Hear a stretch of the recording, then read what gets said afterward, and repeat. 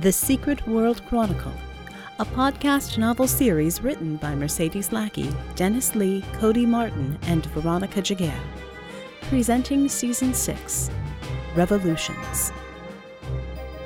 Chasing Shadows, written by Mercedes Lackey and Cody Martin.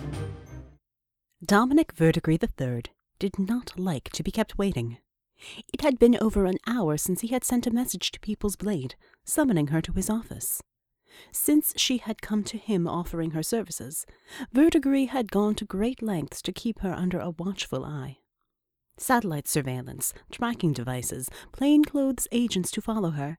He had even dispatched Kanjar to tail the general's movements. All of it was to no avail. Somehow, Shen Shui was always able to slip away, seemingly at will. It annoyed Verdigris. It wasn't a feeling he was very accustomed to dealing with for a prolonged period of time. Most things that bothered him were taken care of, quickly or quietly or brutally, whatever the situation required. And aside from the annoyance, there was another disquieting emotion associated with People's Blade, a feeling of powerlessness. He had not felt powerless in a very, very long time, and now he was confronted with being unable to control not one, but two creatures, that so-called angel, and now People's Blade. He didn't like it, and he intended to change things. He stabbed a finger at his desk display, bringing up the intercom. Kanjar, have someone bring in a stiff drink, or 5, and keep looking for her. I don't want to spend all night on this. He let a hint of his annoyance creep into his voice, but none of his apprehension. It wouldn't do to let anyone see him start to doubt. His mind was going in circles, like a mouse in a wheel, unable to come up with a way to get control of this situation. It had to begin with People's Blade. She was the only creature he'd found with a chance of capturing that angel for him so far. And that meant he had to control People's Blade. Only he hadn't been able to control People's Blade. Ni hao, Dominic Verdigris. One moment the office had been empty. Now, there she was. Relaxed. An arrogant calmness of purpose, denoting her presumptions of superiority. Damn her. I'm not going to flinch in front of her. I'd rather piss glass. How nice of you to grace us with your presence, General. I had almost given up hope of seeing you tonight. One elegant eyebrow rose. I have many things that occupy my attention, barbarian. I attend to them in their order of importance. She shifted her weight slightly. I assume this is about a matter of importance to you. That it is. Thus it's important to both of us, and our shared cause. Wouldn't you agree? He didn't give her an opportunity to reply. He needed to take control of this conversation. I have a task for you. Should you prove successful in what I have laid out of you, I will have more pertinent things for you to attend to, things vital to the war against the Thulians. The edges of his mouth quirked in a smile as he leaned forward. Interested? Or is your schedule too cluttered, General? So, despite what you already know, you have decided I must pass some childish little test to prove my worth. The General didn't sneer. Somehow the fact that she didn't curl those young lips made her contempt all the more apparent. Really, Verdigris, this is a waste of both of our time. Verdigris shrugged. It is something I need done, and need to be certain will be handled appropriately. If you won't do it, I can pass it off to some lesser minion, but I'm all about the efficiency of effort with my plans. I'd much rather you took it, so I could rest easy. There was a slight hidden in there, and he knew that the General would see the implication. Will she rise to the bait, though? Besides, you don't even know what I'm going to ask you to do. Yet. People's Blade half-lidded her eyes. True. It might be worth my while, if it is challenging enough. All right, barbarian. What is your foolish test? Challenging as you asked, so it's sure not to disappoint. This is a special case. In the war we're fighting, there are going to be losses. In an effort to keep that to a minimum with regards to winning the battles more efficiently, we will need the right weapons. In this particular case, the weapon is a person. He tapped on the display in front of him, bringing up several very grisly pictures of crime scenes. We need the man that was responsible for these, gruesome images. People's Blade looked at the displayed pictures without even a hint of flinching or distaste. Interesting, but I see only the savage hand of a common criminal. What is it that differentiates this creature from any other mass slayer? One, he's never been caught. This individual was given the code name Shadowstorm by Echo. His or her list of exploits is as such: racketeering, bank robbery, extortion, blackmail, and plainly some rather messy murders. He operated for over 40 years and never once was caught or even seemingly hurt, even when confronted with nigh insurmountable odds. Verdigris tapped on the screen again. 2. This is what he did to an advanced reaction team from Echo. Another image came to life on the display. It was hard to tell where the room began and the bodies ended. Those were 3 Op-3s and an Op-2, all of some small fame. They were torn to shreds. During his career, this Shadow Storm is estimated to have accumulated quite the fortune, but never seemed to do much besides run-of-the-mill savagery and crime, with a few grandiose capers thrown in. Then, suddenly, he dropped off the map. Echo's detectives have several sources that confirmed the subject had died in a plane crash. Verdigris steepled his fingers in front of his chest. However, I have quite a few more resources at my command than Echo does. I've found this Shadowstorm. Given his past, I think he could be useful against our enemies. And not just the Thulians. There are more enemies in this world for a man like me than you can imagine, General. You're probably one of them. So, you ask me to recruit this creature for you, with no more information than this? The eyebrow rose again. I fail to see how he could be useful. I suspect your quaint little bodyguard could accomplish similar goals. Certainly she could serve the same function as I, if you insist on recruiting him. Kanjar has her uses, but every weapon is suited to one type of task or another. This one does not suit her. Truth be told, we don't have much more information on this target, which is precisely why I'm sending you to deal with him. With a quick twist of his hand, the screen cleared. And that is the third reason. All we know about his powers are that he somehow uses shadows, manipulates them in some way. Recordings from the victim's comm units are fragmentary, but there are shouts about the shadows before the comm links ended, sometimes in screams, truth be told. From the results, we can presume he's extremely deadly. He's been given a probable classification of Op-4 due to the length of time he was active, the destructiveness of his abilities, and the fact that no one could even seem to hurt him. Verdigris leaned back in his chair, tilting his head to the side. Will you take this on? If so, we have his location and a jet to fly you there, ready immediately. There was a little glint in Shen Shui's eyes. Well, you have intrigued me.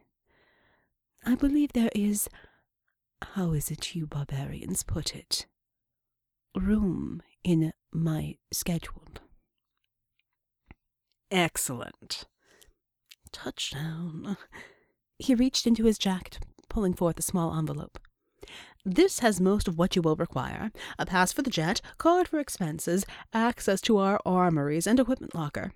Just make sure to sign out from anything. No, don't bother me with it. That's for whoever is in charge of those areas. Also, there's a cell phone. Keep me updated, if it pleases you, General.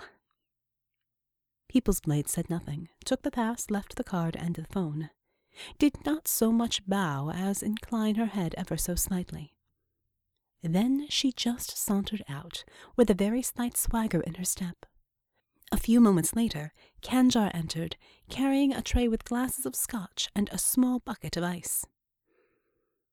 Kanjar was frowning. "Why was that thing here?" she asked. "I do not trust it. It is arrogant and it distracts you. And she puts you on edge, worried about our position on the food chain, dear." "Oh, she is arrogant, and you certainly shouldn't trust her, dear. But sometimes even dangerous foes can be put to a very good use. People's Blade is one such foe, and I have many uses in store for her." He fished one of the glasses off of the tray, sipping at the drink. "Never forget, just because someone is against you doesn't mean you can't still use them for your own ends." "He who uses a crocodile as a stepping stone generally loses a foot," Kanjar replied crossly. "Don't come complaining when that thing betrays you. And it will." He feigned a look of hurt. "Darling, you misjudge me.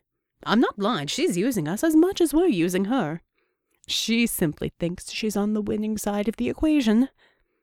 Everyone breaks faith, everyone betrays, everyone becomes a traitor. Life has taught me that, if nothing else. It's a matter of when, and how it can be used to our benefit." He chuckled, taking another drink. "If I had half a mind, I could immortalize myself with a proverb book or something equally egotistical." "You already waste too much time adding to the evil overlord lists," she countered. "Why did you not give the useful monster the files on Shadowstorm?" "You mean the complete files?" He laughed a little. "Simple. I didn't want her to have them. We'll see how well she can adapt.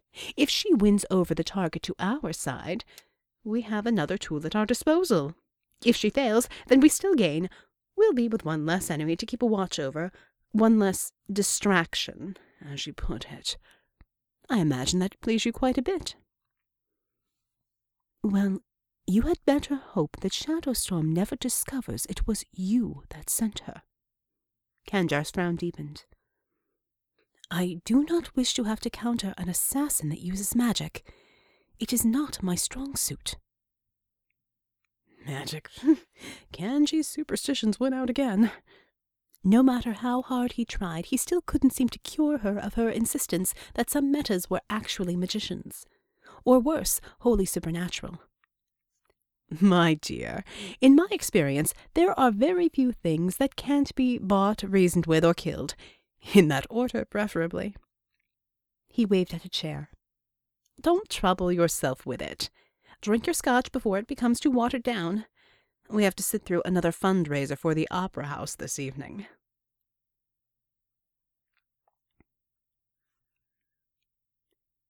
Sunset Manor. Home at last.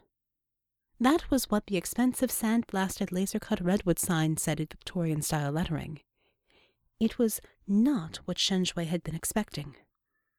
Volcanic lair? Unlikely, but possible. High-tech safe house? Certainly. High-tech safe house hiding beneath the facade of a warehouse or a tenement or a half-abandoned old farmhouse? Almost not worth mentioning in the near certainty of it. But an entire, expensive, exclusive gated community for wealthy retired people disinclined to put their trust in their former servants or current relatives? Definitely not.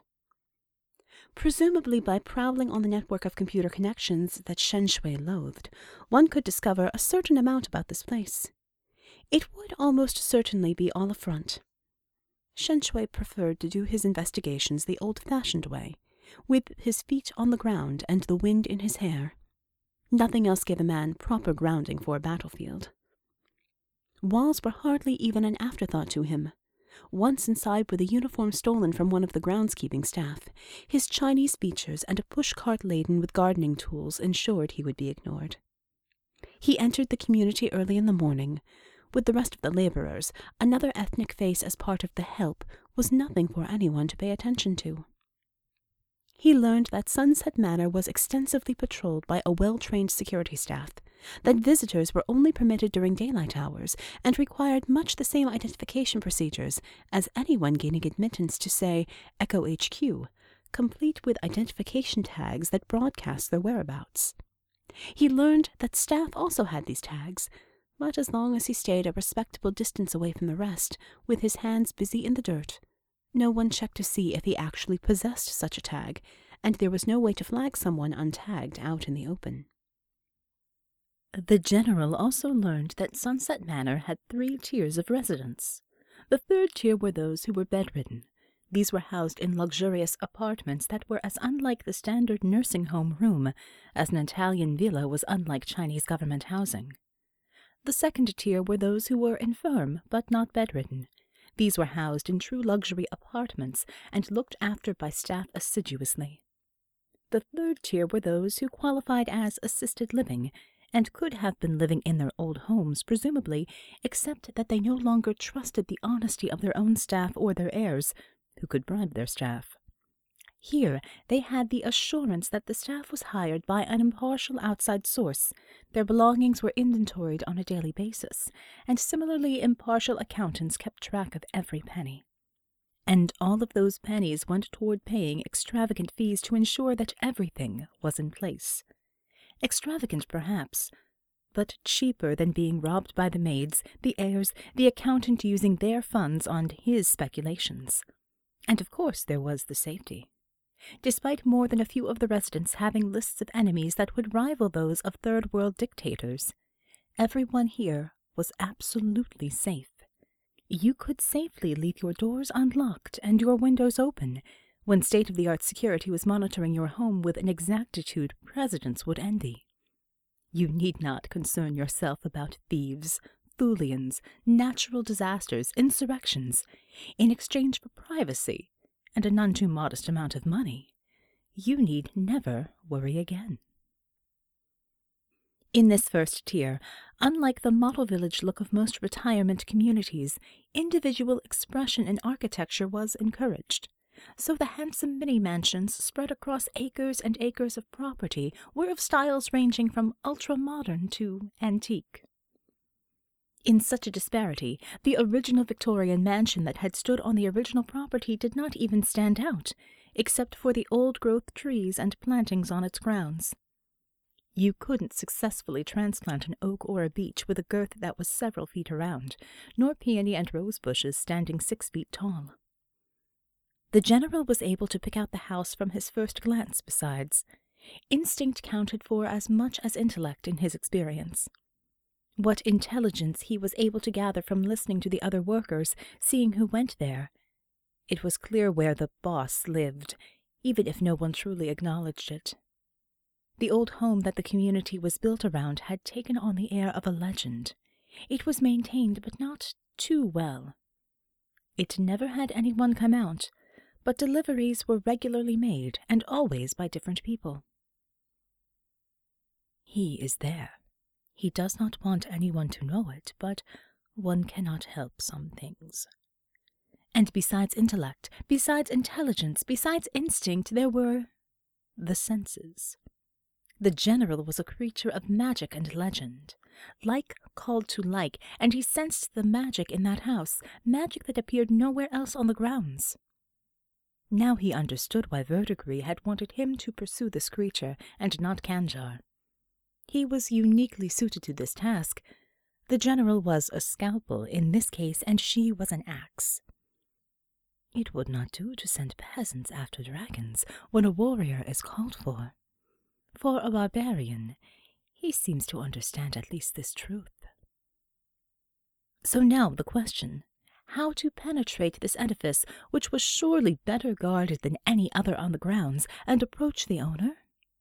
Simple. Walk through the front door. She had already proven herself. She had penetrated the worst of his overt security, for the outer perimeter was the most heavily guarded. After that, it was assumed that there wouldn't be anyone dangerous enough to get close, more so than the occasional geriatric that had become lost on the golf course. Why take the chance of setting off alarms before one even had a chance to speak? Someone as obsessed over his own protection as this target was, it would be much better to take the direct approach. Dressed as a member of the staff, with the Jade Emperor's whisper hidden in a golf club bag, it was easy enough to walk to the front door of the old Victorian house near the center of the property. One hopes this shadow storm has not degenerated into senility, the general thought, his hand on the door. After all this, it would be a grave disappointment. Taking a breath, the general twisted the handle and gently pushed the door inwards, placing his sword hand inside of the golf bag. The sound of a chime marked his entry. Nothing more. Inside, the antique house was decorated in a curiously Spartan style, almost oriental in its simplicity. The so-called Swedish modern look, executed in the finest of materials and workmanship. The tall, narrow windows were shrouded in wooden slat blinds and plain curtains, allowing very little light in from the fading sun. There was no answer to that chime, not by the appearance of a servant nor a voice. There were cameras, however, many, many cameras. They seemed to sprout from every corner, and all of them were tracking him automatically. Shen Shui was not familiar enough with the interiors of houses like this to tell if the layout was normal. He stood in a small entryway. To his left, a staircase led upwards. To his right, a hallway ended in a closed door, with 2 more closed doors along the right-hand wall. Up, or further in, or wait for a response. Action. Never look behind. Dive forward with all of one's might. Well, perhaps not diving. The general paced deliberately forward. Most main rooms were on the ground floor in his experience, but he was presented with the choice of 3 closed doors. Which? He chose the middle, the second door along the wall. Tactics said to choose the center of the enemy's power, but logic was as ancient and as proven as the general. The door opened with little effort. It was a room full of electronics, or rather of electronic screens. It looked strangely like one of those decadent display rooms for expensive televisions, except that the screens were all the same sort, and each one showed a different view of some point, presumably in this house. The screens were the only light sources in the room. Most of it was draped in heavy shadows. In the center of the room was a wheelchair, and in the wheelchair was a man. So, they finally sent someone, have they? I was starting to wonder if I was important enough to kill any more. He was wizened, decrepit, skin hanging off of bones, looking feeble. Was this what the barbarian had sent her for? A living corpse? The world has been somewhat preoccupied, Shen Shui said politely. This was, after all, an elder. Also, perhaps you have been mistaken in my purpose. Oh, what's your purpose, eh? A little fanny to seduce me while you cut my throat? No one comes in here, missy. No one living. Negotiation, suggested the general. The world has greater concerns at the moment than the sins of the past. The man sneered. The past? Let me tell you about the past. Snubbed. That's what I was. Everything I have ever done for nothing. Nothing but a graveyard full of walking corpses, and what's left of them that don't walk anymore. Everything I've done For nothing." He jabbed a crooked finger at her. "Negotiation? What negotiation? What can you offer me that I couldn't steal for myself still, Shenjue considered this with growing impatience. Verdigris had sent him on a fool's errand. Verdigris may well have known this, but if he did not, this impertinent creature was not worthy of Shenjue's time, but the general also did not wish to permit anyone more to know of his own considerable abilities. This meant killing him, which would be a pleasure after the insulting way the creature had spoken to him, elder or not. But it would have to be killing him in a way that Verdigris could not put down to pique. "I fail to see that you are able to steal anything more than my time, broken old man." The general looked down his nose at the man in the wheelchair. "Boast to the shadows and wind. I am done with you. If you are truly brave, you will end your own wretched existence yourself. Only a coward would continue a life so shrunken." Deliberately he turned his back, expecting to hear the sound of a weapon. "Fucking chink," said the man in a growl. The general tensed. There was no sound other than that insult, but something. Instinct warned, and her senses were on fire, and Shenjue acted on that instinct, pulling Jade Emperor's whisper from the golf bag with one hand and flinging the bag in the direction of the threat he sensed with the other. The bag exploded in the air as a tendril of shadow whipped from a corner, ripping through the bag and scattering the bent clubs. The general was holding the Jian in a low ready, her eyes scanning the room. The shadows seemed to be roiling like black clouds, as if they were restless and alive. "What sorcery is this?" "You use tricks when your opponent has their back turned. It is the mark of a dishonorable cur, old man." The man cackled and rose easily from his wheelchair, no longer looking nearly so feeble. "There's no honor among thieves, you stupid girl. You came here to steal my life. I've been a thief longer, girl. I'm going to take yours from you."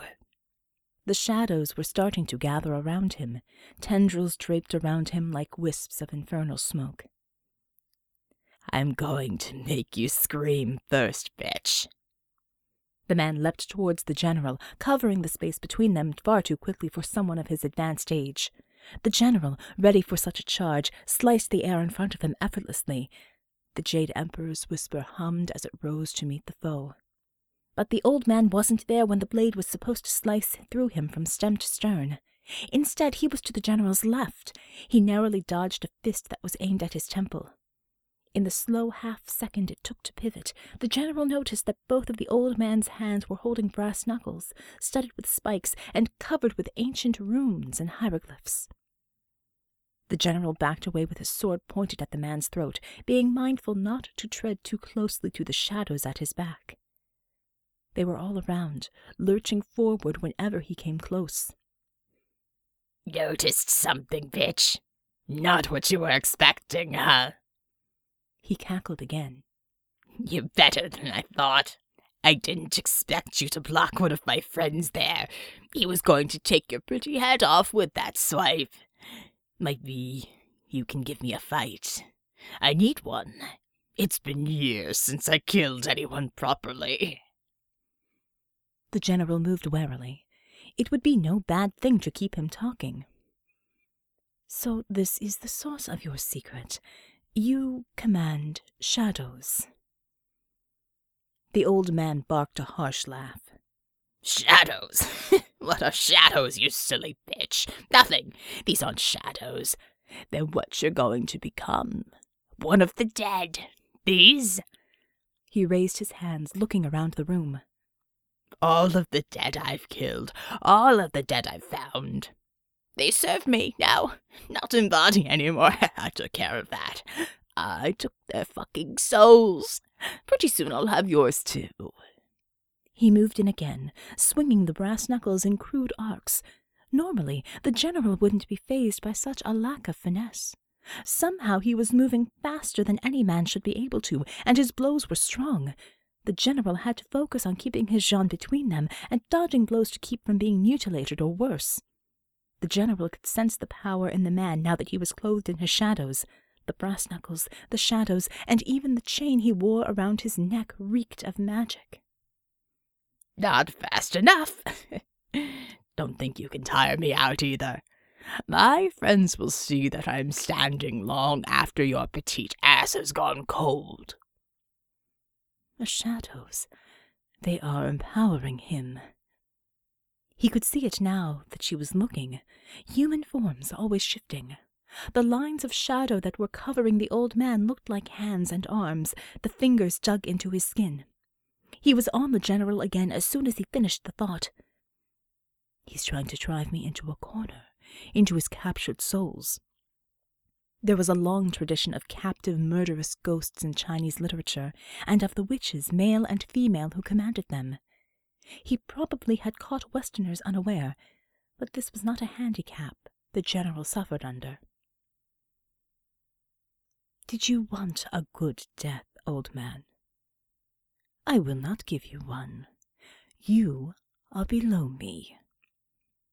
The general tried to press the attack this time. The old man simply dodged each of her swings by a hair's breadth, laughing the entire time. It was effortless for him to avoid her attacks.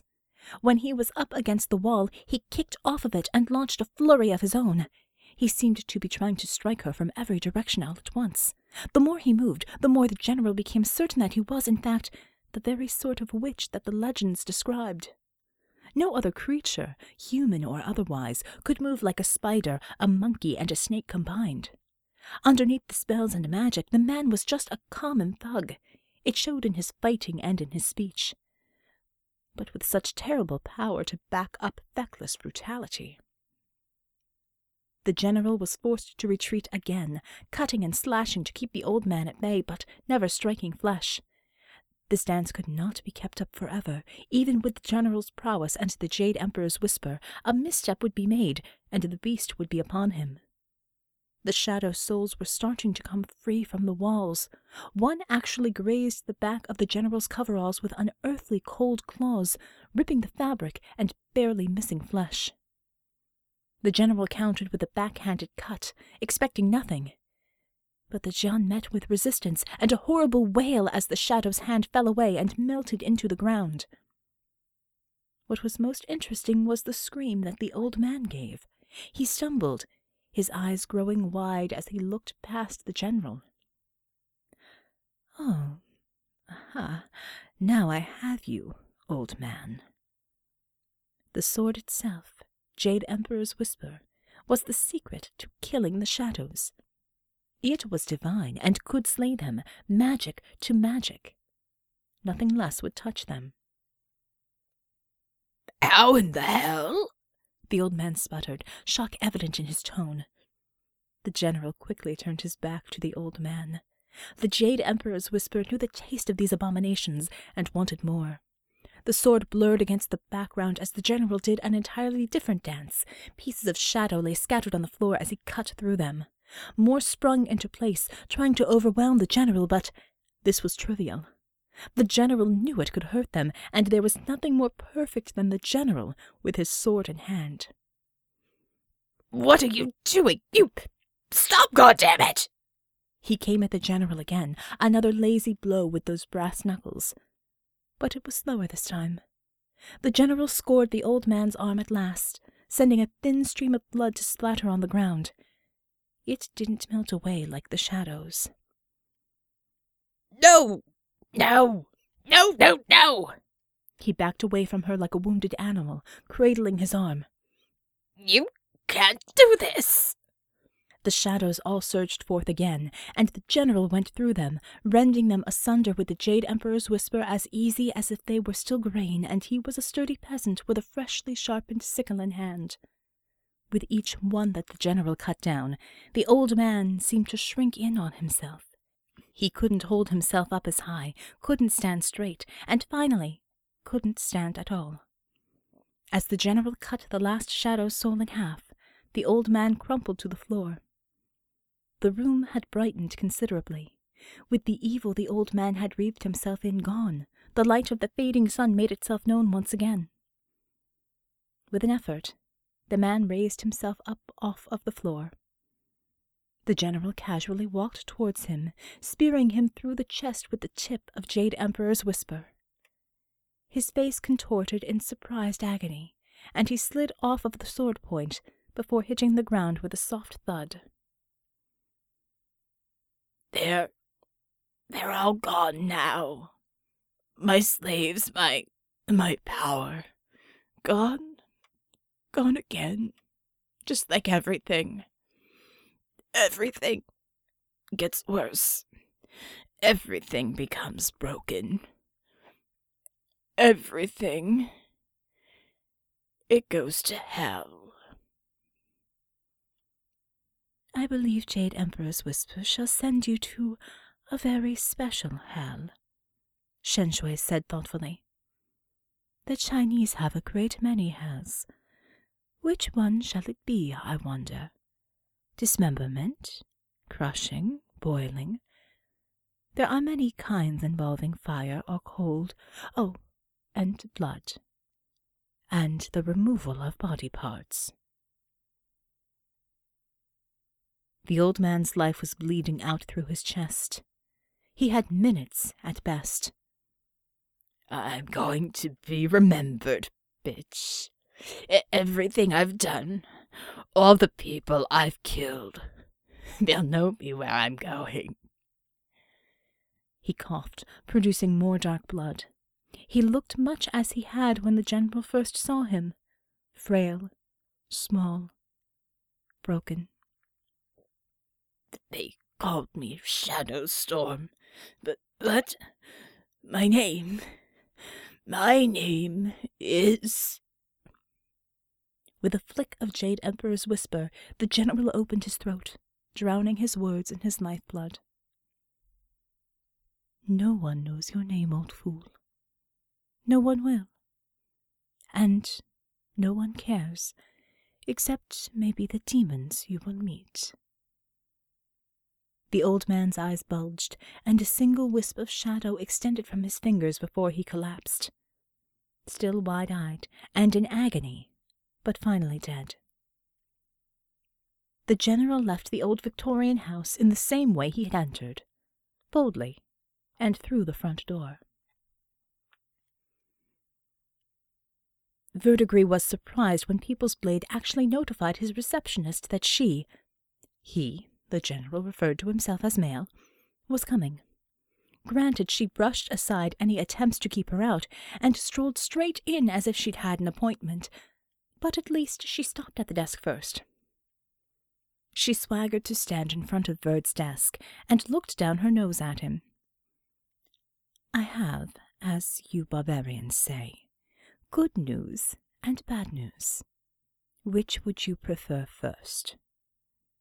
In my experience, there's not always that much of a difference between the two, depending on one's perspective. The good news. He gestured for the general to take a seat in one of the handcrafted leather chairs. People's Blade remained standing. The good news. Shadow Storm is no longer a threat to anyone. He was disinclined even to consider negotiation, so in the interest of removing a potential hazard, I eliminated him. She considered the nails on one hand. That is the bad news. I was forced to eliminate him, even though I approached him peaceably and attempted to recruit. She was intentionally leaving something unsaid there. Verdigris knew better than to fall into such an obvious trap, though, deciding to use a different tact. How did you dispose of him? Anything that I have to worry about making the papers? He kept his face and voice calm, as if this was merely a cleanup detail. Never show your cards if you can help it. Please. How do you think? There was a distinct edge to her voice. You're a person of many talents. Your cutting wit may have done him in, my dear. He allowed himself a smirk. She glared at him. You neglected to tell me much about this target. Your primary neglect was to tell me that his power derived from magic. Magic? Impossible, General. Surely it was something else. Sufficient technology appears magical at first glance. I should know. I've made some things that would qualify as magic to the uninitiated. The General cut him off with an abrupt gesture. You are a barbarian. You do not know the power of magic. This is why none of those technologists were able to defeat him, and I was. You would be wise to listen to one who is an expert. Fool. If you wish my alliance, there will be no more nonsense about how impossible magic is. And nothing will be kept from me from now on. No more games. No more tests. If more nonsense follows this episode, our arrangement will be ended with finality. The General's glare gave ample warning of just what she meant. Verdigris cooled immediately, his face hardening into a rock. Understood, General. I have something very important for you. This will be a long-term project and a vital target, and one I suspect only you have the ability to accomplish. I'll send for you when I have a proper file updated. People's Blade raised an eyebrow. Really? What? Do you have a god in your sights as a possible recruit? Nothing less is worthy of my time. Not a recruit. That's been tried. You know the value of weapons. I mean to steal one, whether or not she wants to be stolen. Kanjar was listening from the spy post, and her frown deepened. This was stupid. There was no other word for it. Bad enough that Verdigris was dealing with the General. Kanjar had done some information seeking on her own, and knew what the creature called People's Blade was, or at least what she had said she was to the Communists. That sword she carried, Jade Emperor's Whisper, it was supposed to be divine, forged by the order of the Jade Emperor, the chief of all the Chinese deities. That was bad enough, but to make things worse, it contained the soul of the Shen Zhui, an ancient Chinese general, one of the most ruthless to ever walk the earth, a man who would spend the lives of hundreds of thousands, enemies, non-combatants, or his own men, to accomplish his goals.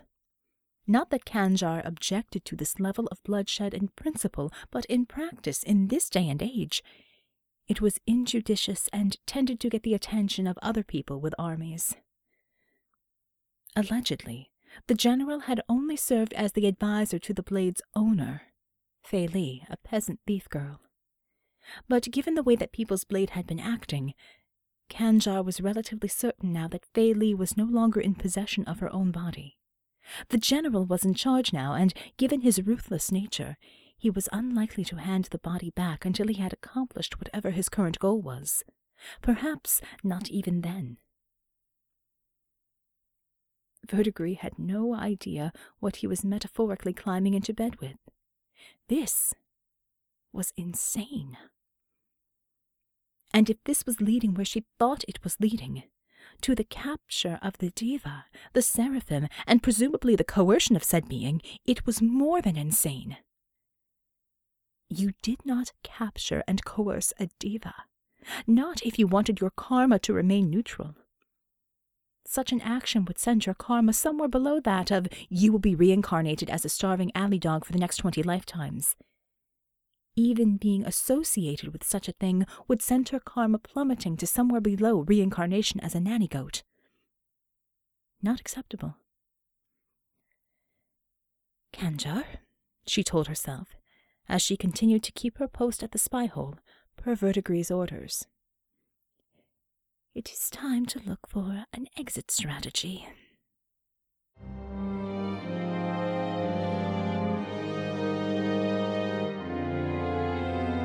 This has been Revolutions, Season 6 of The Secret World Chronicle. The Secret World Chronicle is narrated and produced by Veronica Giguere, with music by Kevin MacLeod from Incompetech.com. Find us at www.secretworldchronicle.com, like us on Facebook, and circle us on Google+. And as always, thank you for listening.